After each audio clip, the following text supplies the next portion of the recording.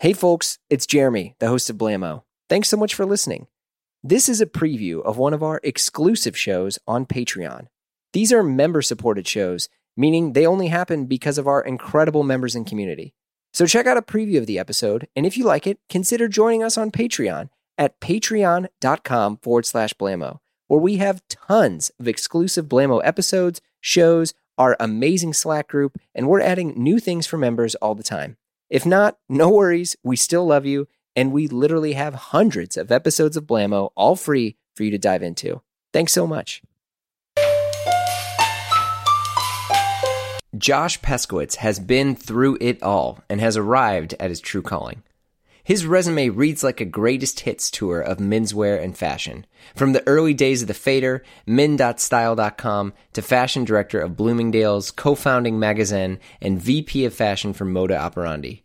And now, he's guiding brands the way he always has with the Untitled Group.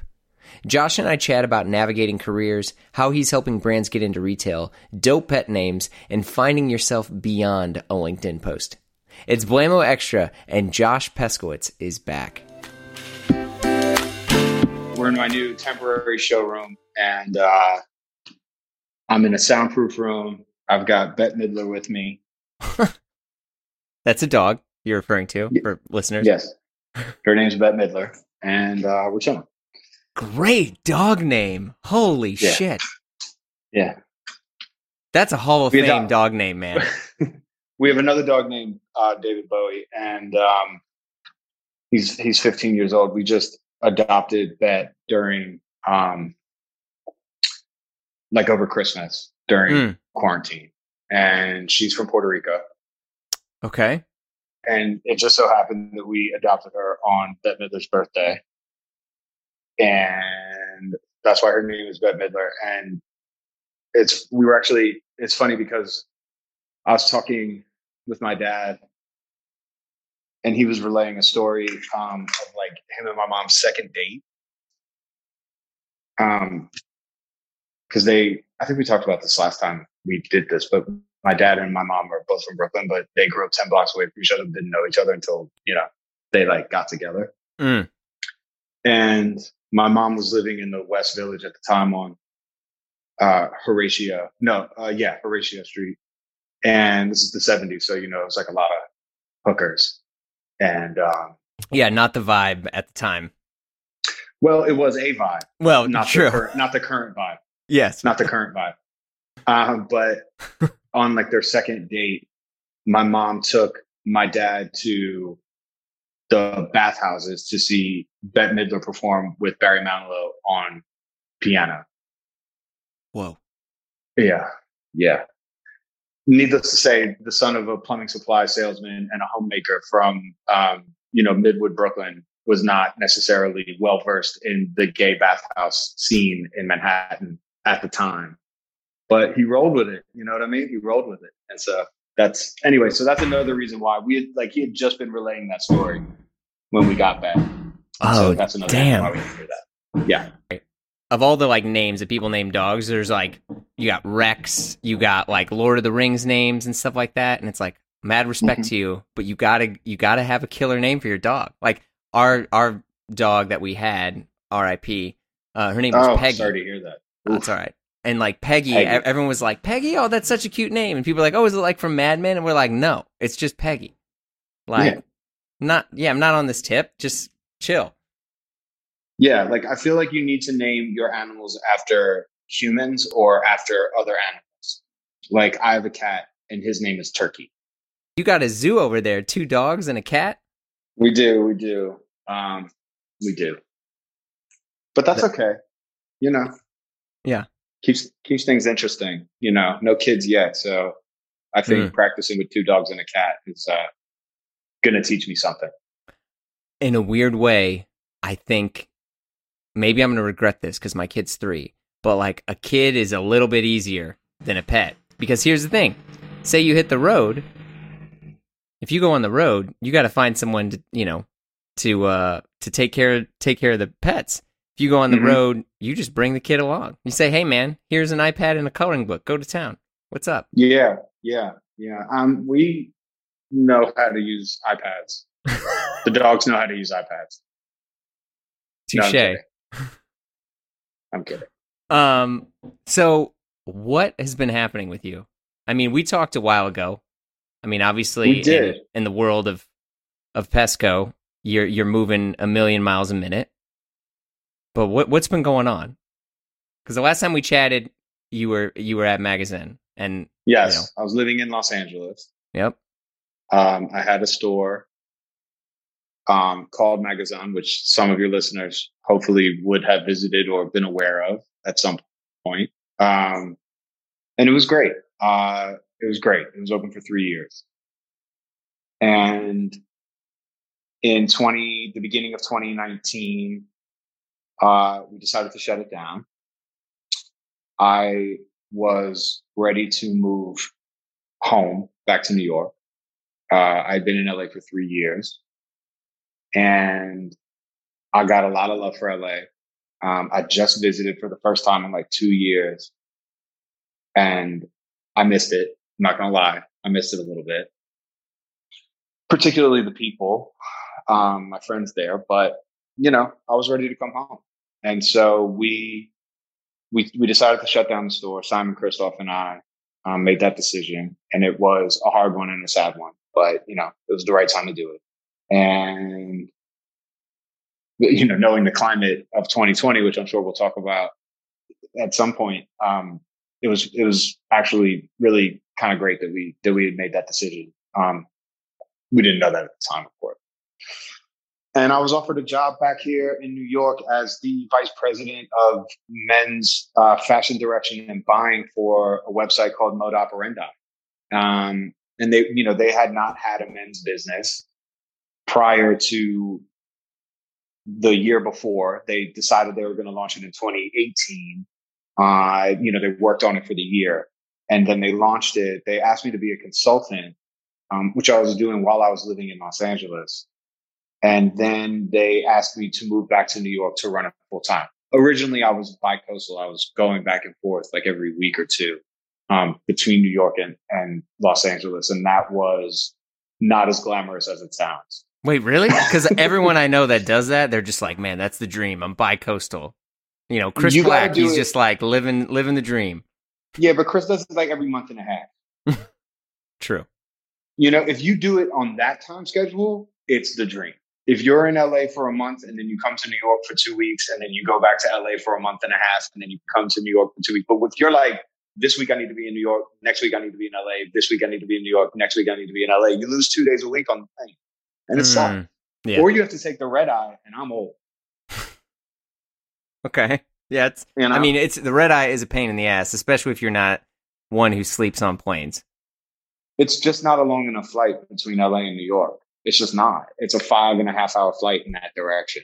And that's just not enough time. Like after you've sat down and, had your little glass of wine and whatever, the next thing you know, you may have closed your eyes for 2 hours. You wake up and you're expected to then have a whole day. It's just not sustainable over the long term. You can do it now and again, but if you're doing it every week,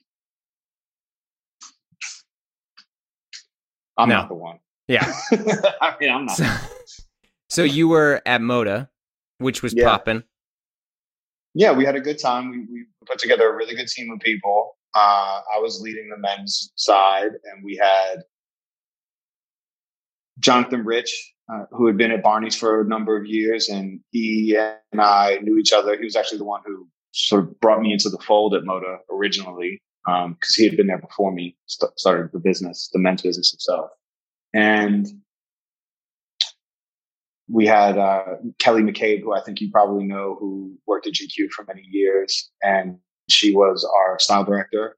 So she did all of our photo shoots, and we had a really great editorial team, and we had a vibe somewhat similar to what I was doing at Magazine in terms of the fact that, we tried to put big name fashion houses on equal footing with independent designers based on the merit of the clothes, that was really important to us. And so when we treated our product in an editorial sense, we would have Nicholas Daly next to Bottega Veneta. We would have Viz Vim next to Givenchy.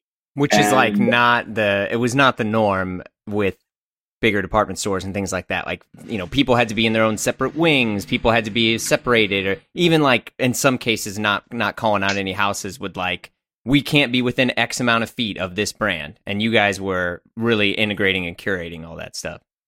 And the brands loved it.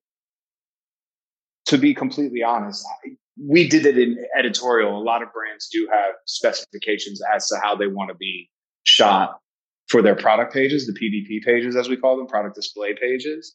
Mm-hmm. And, you know, there are certain brands that don't want to be mixed with any other brands. It's not like there's a list that says we can't be with brands X, Y, and Z. It's more like you need to shoot our clothes head to toe. And there was very similar mandates when I was in magazines, you know.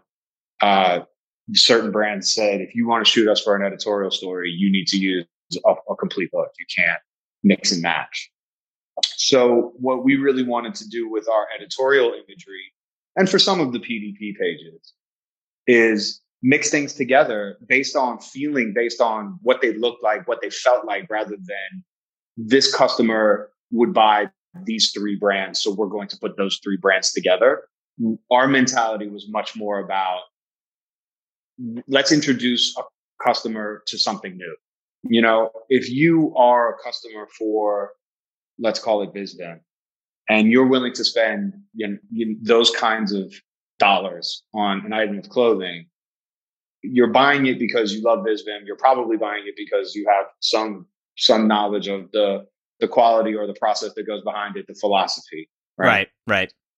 There's a separate customer who has a different aesthetic potentially, but feels the same way about product. True. And at that time, you know, this was 2019, it's become much more prevalent. But, you know, the idea of wearing like Needles and Prada together, nobody was doing that at the time. But that was sort of the mentality that we had. We said there is a way that these two things make sense together. And so we would buy it according to making those two things make sense together, so that we could, if we were doing a specialty store like a Magazine or something like that, we would have merchandised it together. But we didn't have that opportunity with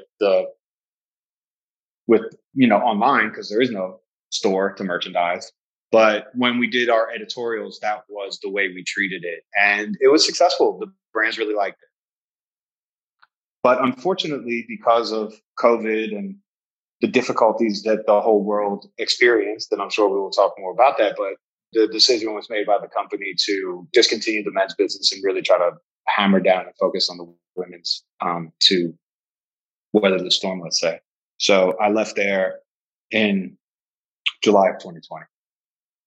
For me and other people that I know that know you, you've done so much in your career, from things of like men.style.com to Gilt to Park and Bond to running your own show to like consulting for massive companies and brands, that you now have, like, you're almost like this menswear mercenary in the best possible way, that you can come in and fix a brand, or come in and add instant validity and credibility to companies that are like, how are we relevant? How can we do this? And so, like, that is such a rare gift that you have. We should start like the menswear 18, you know, dude, and just have like a mercenary squad for hire that will just solve all problems. So yeah, I mean, COVID hit, and now you're ready to roll. What was happening then? I actually didn't know what I was going to do. Like I really didn't know what I was going to do.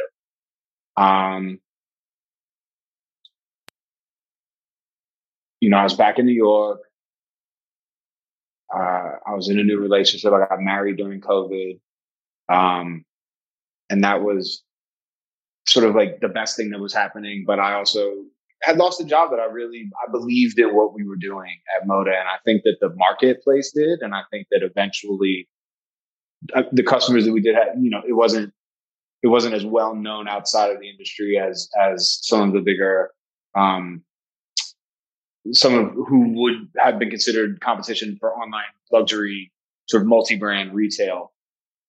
But we were doing something interesting, and I was proud of what we were doing. I was proud of what my team and I had been able to do, primarily my team. You know, that's the most important thing. And we were doing worthwhile stuff. And so that being done, sort of, what do you do next? And to your point about being a mercenary, God, I never thought about it like that, but thank you for bringing me down a notch. No, wait, no. I meant that as a complimentary thing. Okay. No, I would never, ever do that.